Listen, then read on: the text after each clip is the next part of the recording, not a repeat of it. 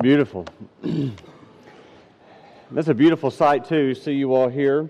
Got a great crowd. It looks like every row is packed, and that's a wonderful thing. Today we are having our home Bible studies tonight, and today's lesson is the last in that series on idols, and it's the last of our home Bible studies. So we're kind of ending both of those at the same time. I want to begin just by sharing two resources with you. This is our fifth lesson on the study of idolatry. And two books that have been extremely helpful to me, I want to recommend to you. If you would like to go further, dig a little deeper, I recommend both of these to you. One is called Counterfeit Gods by Timothy Keller. You've heard me reference him a couple of times in this study. Another is the one that I chose to use our topic, our sermon title, Gods at War by Kyle Idleman. They go into much more detail than we've been able to just these 5 weeks. But if this topic has intrigued you at all and you'd like to take it further, really on a personal level, either of these books would be a great blessing. So I recommend those to you. If you're a guest with us, if you look in your bulletin on the back side is an outline that you can follow along for our lesson. The insert is a study guide. We'll use that in our Bible study groups tonight. If you're not a part of a group, there'll be a group that meets here at the building. You're welcome to come and be a part of that. And we'll have a meal here as well. So we'd love for you to come and to join one of those.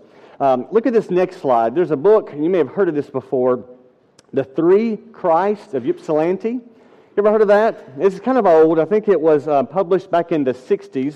It's based on research from a Dr. Milton Rokeach. He was treating 3 patients who suffered from delusions of grandeur. All 3 of them believed they were Jesus Christ. And so what he did, he put them all together and treated them together. He got the idea from another article that he'd read where there were 2 women who thought they were both the Virgin Mary, so they were put together, they roomed together, and it actually cured one of them because they realized they can't both be, and so he thought, well, let's try that with these 3. I mean, you've heard of the Messiah complex. These 3 took it to another level. So he got that idea. They roomed together, they lived together, they did their group therapy sessions together. One of the men would say, I'm the Messiah, the Son of God. I've come to earth to save mankind. So Rokeach would ask him, how do you know? And the man would say, God told me. Well, just then one of those 3 would chime in and say, I did no such thing. And then the other one would chime in. Unfortunately, his research was not helpful with these guys. Now, we laugh and think about how sad that is, how silly that is to lose touch with a reality like that, but here's my point. Maybe we lose touch all the time. Maybe we're not so different. Eric Bryant said that his small group last time identified cell phones as a possible false god. We hadn't talked about that one. James Thomas sent me a link to an article on CNBC, and I want to share just a little bit of that with you. It's called The New Religion, and it starts out like this. Facebook now has 1.65 billion users spending an average of 50 minutes a day.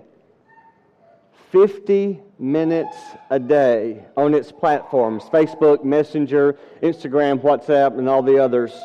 The amount of time spent in devotion on our online selves now rivals the amount of time humanity spends in worship of the major religions. Now, he goes on to say, can the Catholic Church claim 1.5 billion people doing anything for almost an hour a day in service?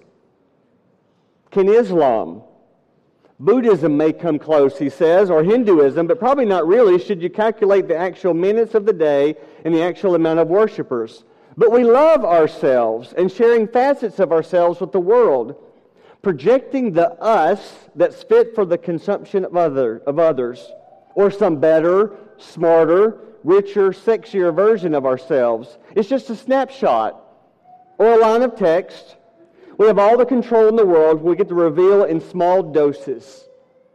He goes on, Facebook's market cap is $330 billion. $330 billion as a result of its explosive opening. It's trading at more than 13 times sales, and is now one of the most valuable companies in the history of planet Earth. And you could say it shouldn't be for reasons A, B, and C, and these would be rational opinions. But has any company before ever monopolized this much of humanity's time and attention en masse around the world? Will any subsequent company be able to do so anytime soon? And then he makes this contrast. The Super Bowl is the most widely watched event in the world, and it's because roughly 100 million people watch it. He says Facebook wouldn't get out of bed for that kind of nightly audience.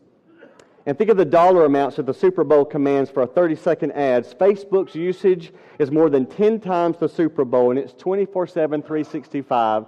And look at the screen. Here's how he concluded. Here's the best part. No one expects to be paid anything to create content for the platform. We're the football players.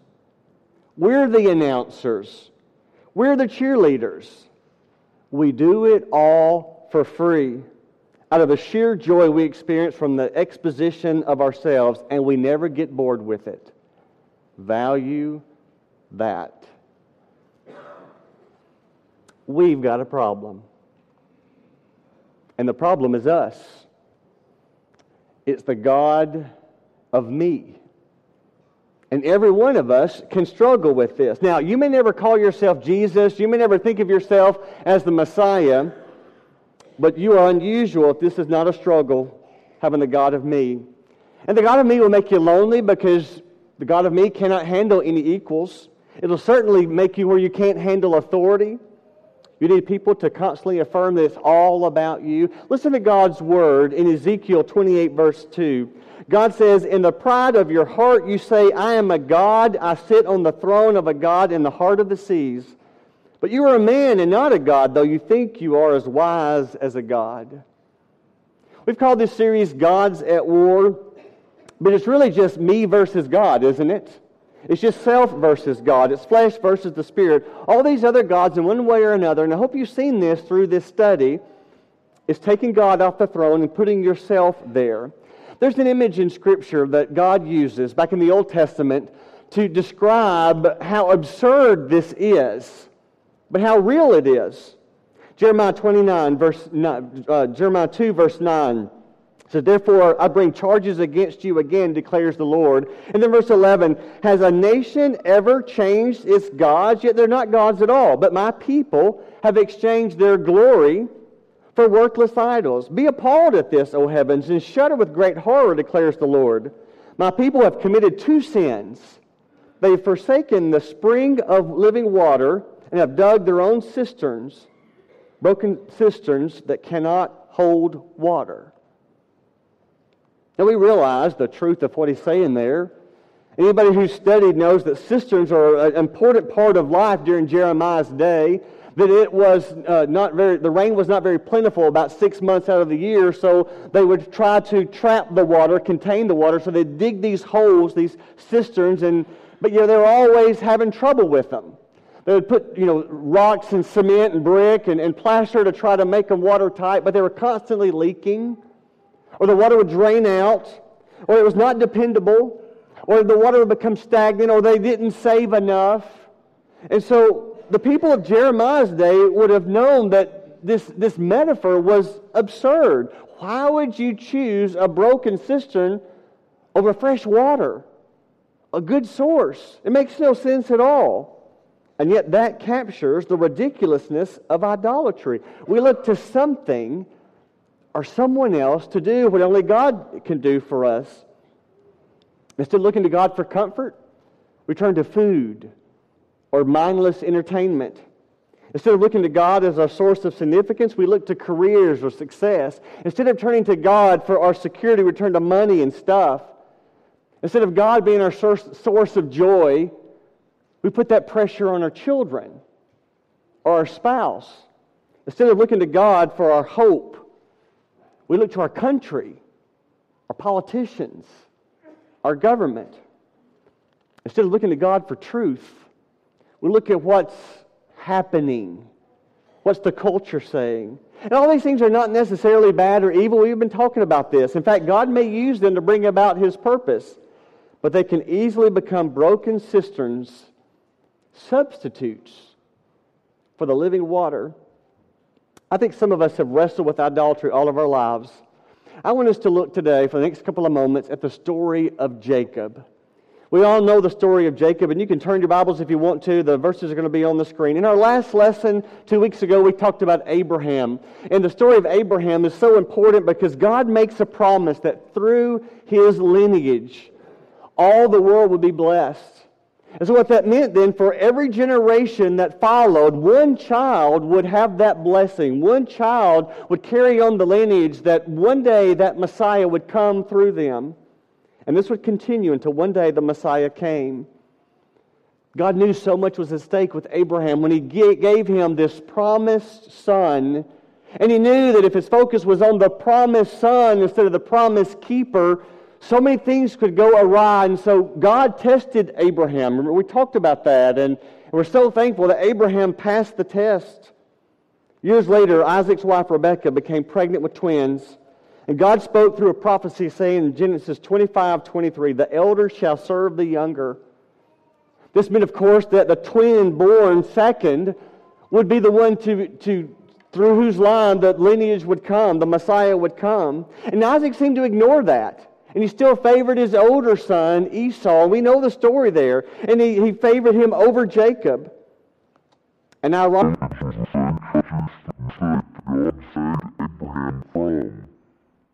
put into test. Because of Isaac's favoritism, Esau grew up proud, arrogant, spoiled, willful, and impulsive. And because of his dad's favoritism, Jacob grew up cynical and bitter.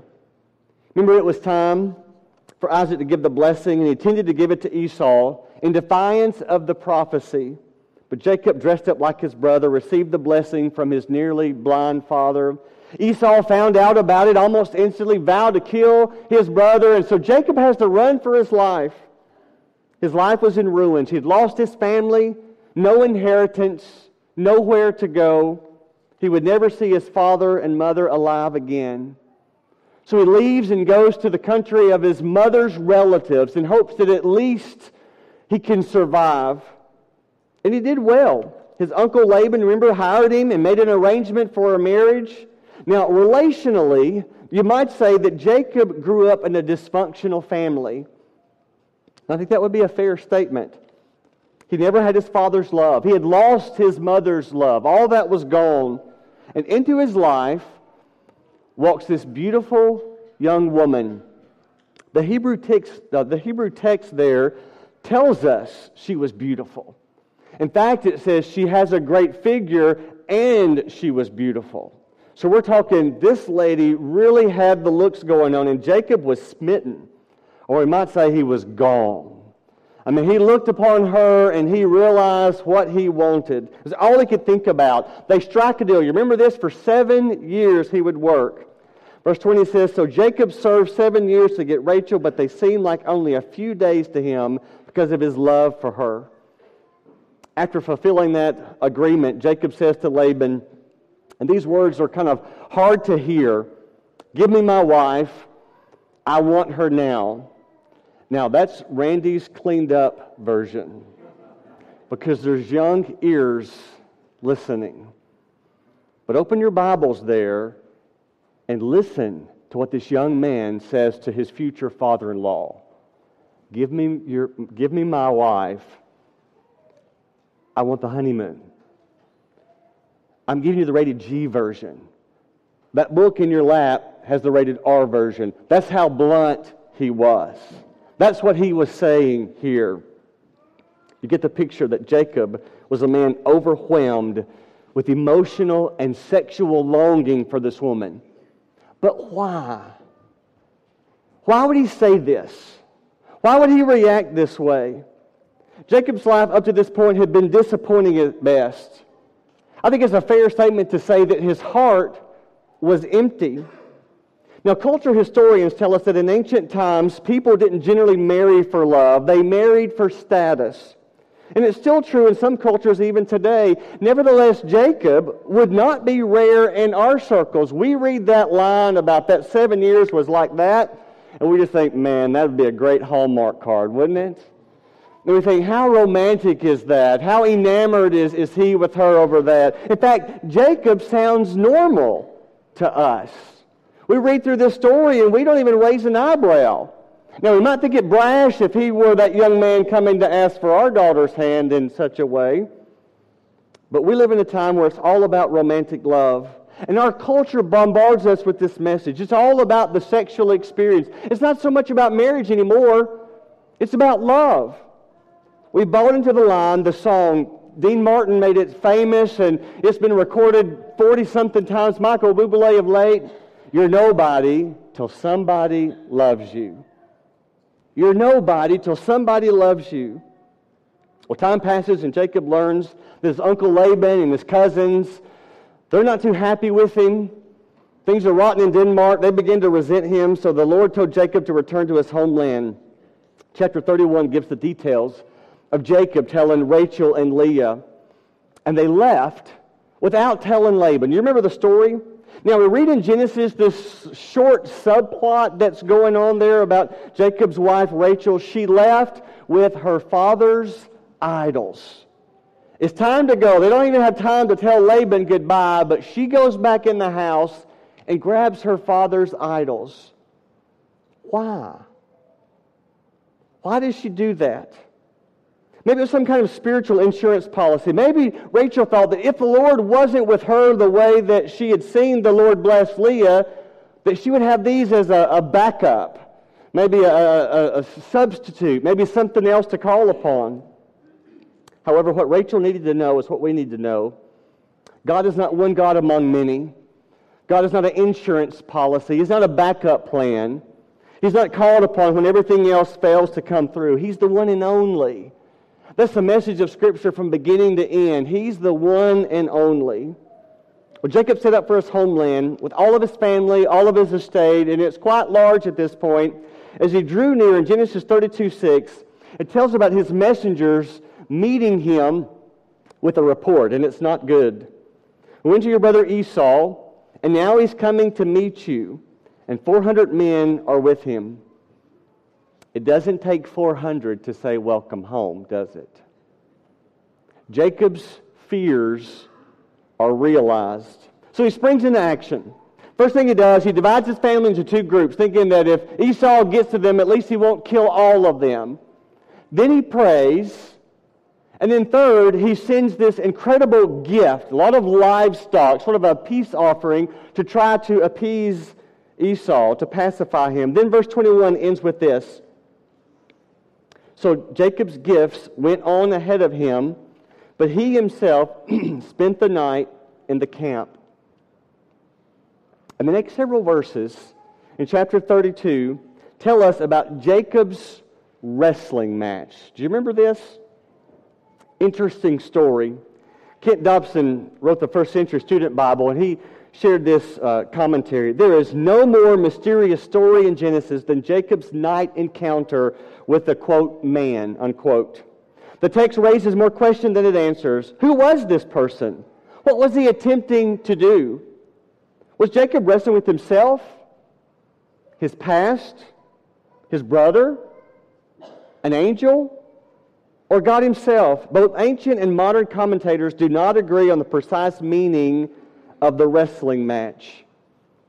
Now, zoom back on Jacob's life for a moment. I know we have given a quick overview of this, but think about his life and reflect on what you know, what you remember of it. All of his life has been filled with strife. It's been one wrestling match after another, even in the womb with his twin brother. In Genesis 25, the English Standard Version says the children struggled together within her. Before they're even born, this strife is happening. Then after he's born, remember he tricks him for the birthright. Isaac favored Esau over Jacob. Everybody knew it. Everybody knew it, including Jacob. And few things are more wounding to a son.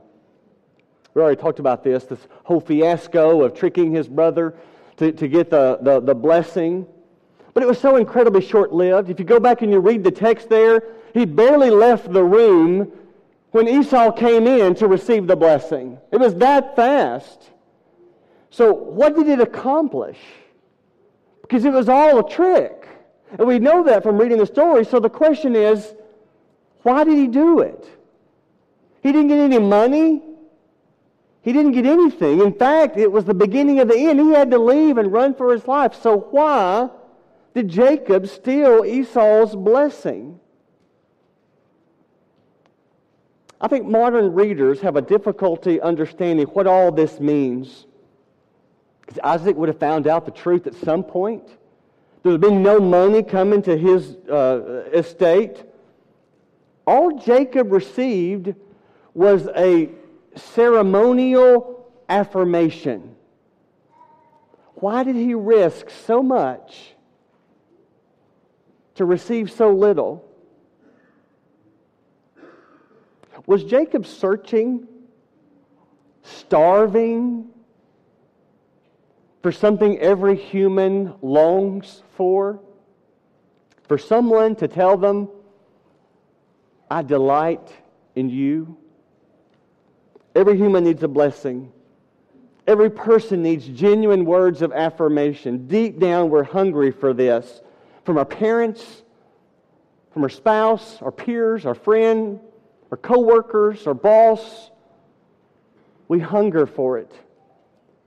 Think about it. You could describe Jacob's entire life as a never-ending wrestling match. Yes, he wrestled this night, but his whole life was this way. Beginning with Esau in the womb, the birthright, tricking him to hear the words from his father's lips. Then he moved on with Laban to strike this deal for Rachel, but even there he's outmaneuvered. His own family relationships were stormy. His, may I call it, idolatry for Rachel plagued his own marriage and his favoritism toward her over Leah. You'd think he would have learned favoritism doesn't work. Poisons his own family relationships. Now he returns home because he can't get along with Laban and all the cousins. And there he's got to face Esau and 400-member welcoming committee. No wonder he wanted to spend this night alone. Go back and read Genesis 32 this afternoon before your study time tonight. Read this chapter about what happens in this wrestling episode. It doesn't really give a lot of detail. I think Kent was right when he said, it leaves us with more questions than answers. But it does mention a touch. Remember that? This touch. In the Hebrew, it means a tap. Some supernatural power that evidently dislocates his hip. And it's not a quick fix as far as getting over it. I believe this was God himself, or some representation of God. But Jacob would not give up. Look at the screen, Genesis 32, verse 26. But Jacob replied, even with his hip dislocated, with this injury, I will not let you go unless you bless me. The man asked him, what is your name? Jacob, he answered. The man said, your name will no longer be Jacob, but Israel, because you have struggled with God and with humans and have overcome. Now, if you underline your Bible, underline the word struggle there. I'm reading from the NIV, the New American Standard, and other versions say striven, some versions say fought. But that word struggle means to persist, to exert oneself, to persevere. So it's not fighting as much as it's hanging on. It's not giving up. It's not saying I give even in a wrestling match. Jacob wouldn't stop. No matter how bad it got, even to the point of this hip injury, Jacob was hanging on and not giving up. He was struggling. So let's talk as we end this about finding and replacing these idols. The importance of discerning idols. How do I know when something has become an idol? How do I know when someone else has replaced God in a position of throne in my heart? How do I know if it's me? If it's the God of self? How can you understand your own heart or the culture you live in if you do not discern the counterfeit gods that influence them. Romans chapter 1 is not an easy chapter to read, but it's such an important chapter to understand. Because Paul opens the book, the letter to the Romans, explaining how idolatry is not one sin among many, but it's like a core, it's like a foundational concept that exploits so many sins. Look at Romans 1, verse 21. For although they knew God, they neither glorified Him as God nor gave thanks to Him. And then verse 25, they exchanged the truth of God for a lie and worshipped and served the created things rather than the Creator, who is forever praised. And if you remember in Romans chapter 1, Paul goes on to list this list of sins that create misery and bring evil into the world. And every one of them can be traced back to this topic we've been talking about for the last several weeks. Idolatry. Something else, someone else is on the throne of your heart. That's what's causing you, that's what's driving you, that's what's tempting you to be subject to all these sins that he lists. And it's not a new concept. It's part of mankind. Jewish philosophers Haldewald and Margalit make it clear that idolatry is not simply a form of ritual worship, but listen to this, a whole sensibility, a pattern of life based on finite values and making created things into godlike substitutes. Do you hear what they're saying there? It's a way of thinking. That's where it comes in. Martin Luther understood this. He said that's why if you go back and you study the Ten Commandments, why God started with idolatry, because when you break any of the others that follow, you're breaking the first one. So I hope we'll all understand that it's not a matter of if I have counterfeit gods, but it's really more of what or who is competing for the throne of my heart. So how do we discern our idols? How can we be free? William Temple said years ago, your religion is what you do with your solitude. It's what your mind goes to when there's no TV, no radio, you got a moment of silence. What do you think about? You got free time. Where does your mind go? That can be very revealing. Remember some of the questions from the first lesson? What do you daydream about? Or how do you spend your money?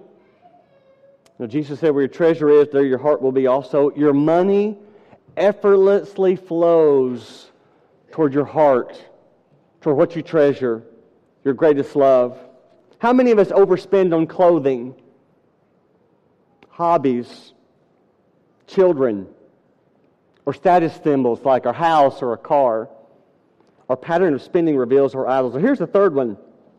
And this really works for those of us who profess the faith of God. I mean, you're sitting in worship. I mean, you believe in doctrinal truths and you try to live right for the Lord. So here's the question.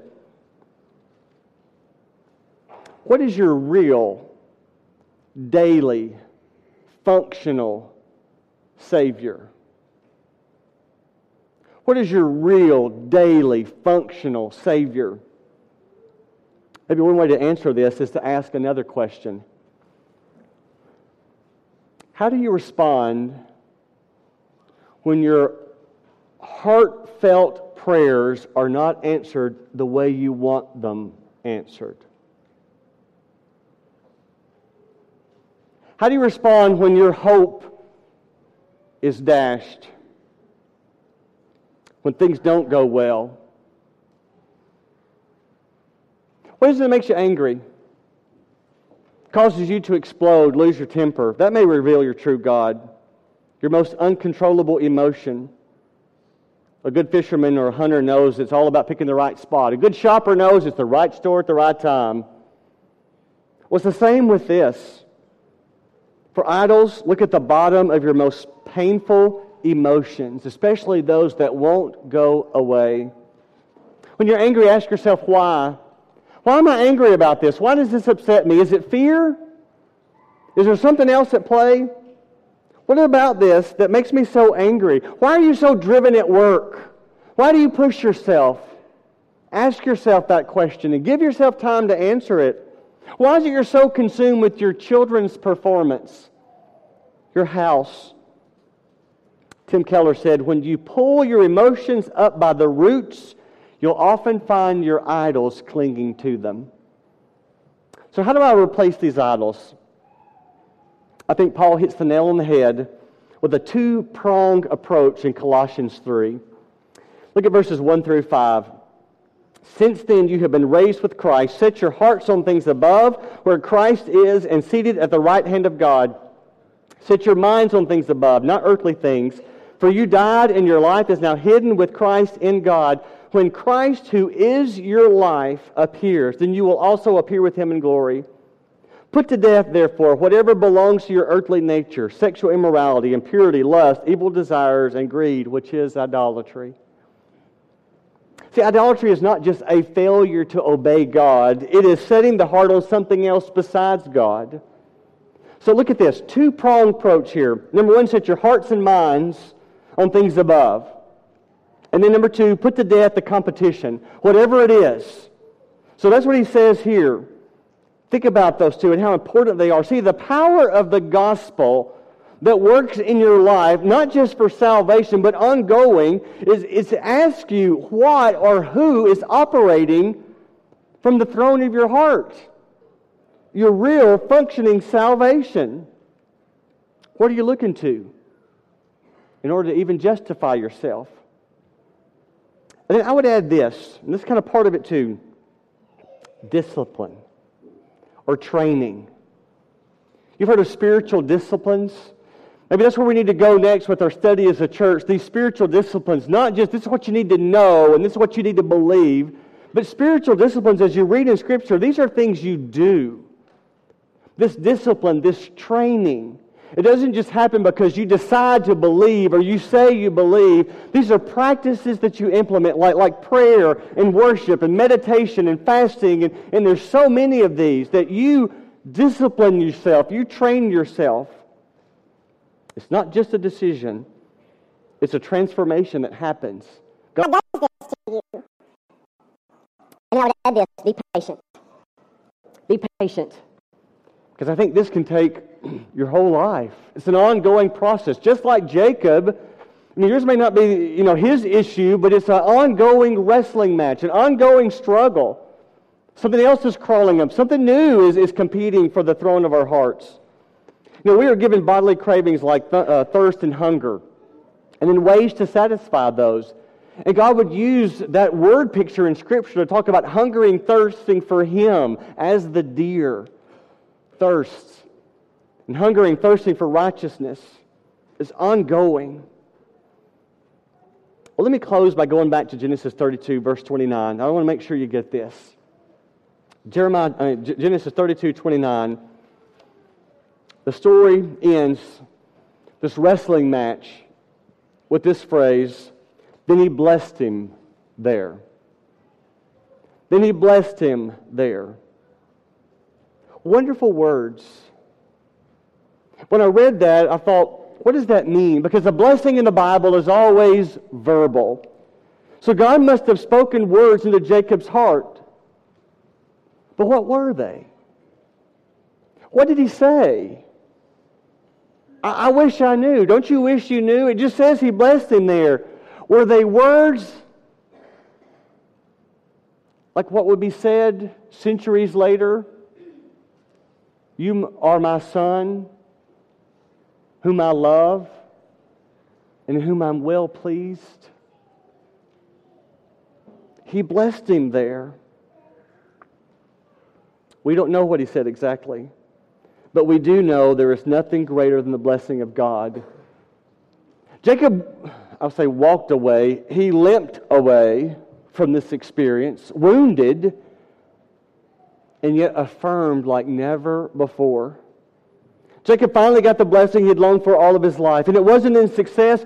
Think about Jacob's life is not somebody who say, be like Jacob. His life was not really this example of success. Jacob's not really a hero. And it wasn't in relationships. His family of origin, that wasn't healthy. His own marriage, that wasn't healthy.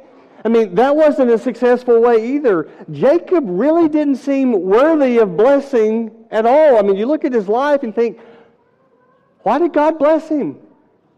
Why was God good to him? I don't think we can answer that question in the book of Genesis. In fact, I think the answer comes much later when God again appeared as a man in Jesus Christ and became weak so that we could be strong. One last verse, Galatians 4:6. And I want you to get this. Because you are His sons, God sent the Spirit of His Son into our hearts, the Spirit who calls out, Abba, Father. There's a leadership secret key. You probably know this already, that whenever you're in a meeting, and it can be an informal meeting, maybe a bunch of teachers standing in the hallway, or maybe a boardroom where everybody's sitting around wearing nice clothes, any kind of meeting, you want to know who's the leader? Follow the eyes. Have you heard of this? Look at who everybody's looking at when folks are talking. That tells you who they think matters. They want to know what they're thinking about what they're saying. They're the ones that they're looking at. That's exactly what God wants to be for you. That's what this verse is all about. God has given us the Spirit of His Son into our hearts that we look to God and call Him Father. He's the one we're looking for. He's the eyes that we're looking for. When something happens, when I'm feeling something, when I'm angry about something, when I want something, when I'm hurting, He's the one I look to. And God has given us that Spirit that we can call Him our Father. He's our first response.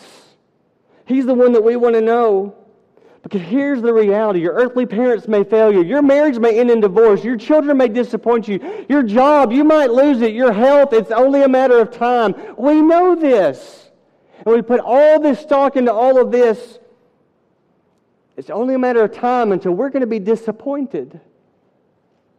And God's saying, I'm right here. I want you to call me Father. And He wants to call you His child. And that's why He sent His Son. So that you could have that relationship. We're going to sing a song to encourage you to make that decision. So that you can call God your Father. That you would put Him on the throne of your heart. Let Him make you a new creation in baptism. Give you His Spirit.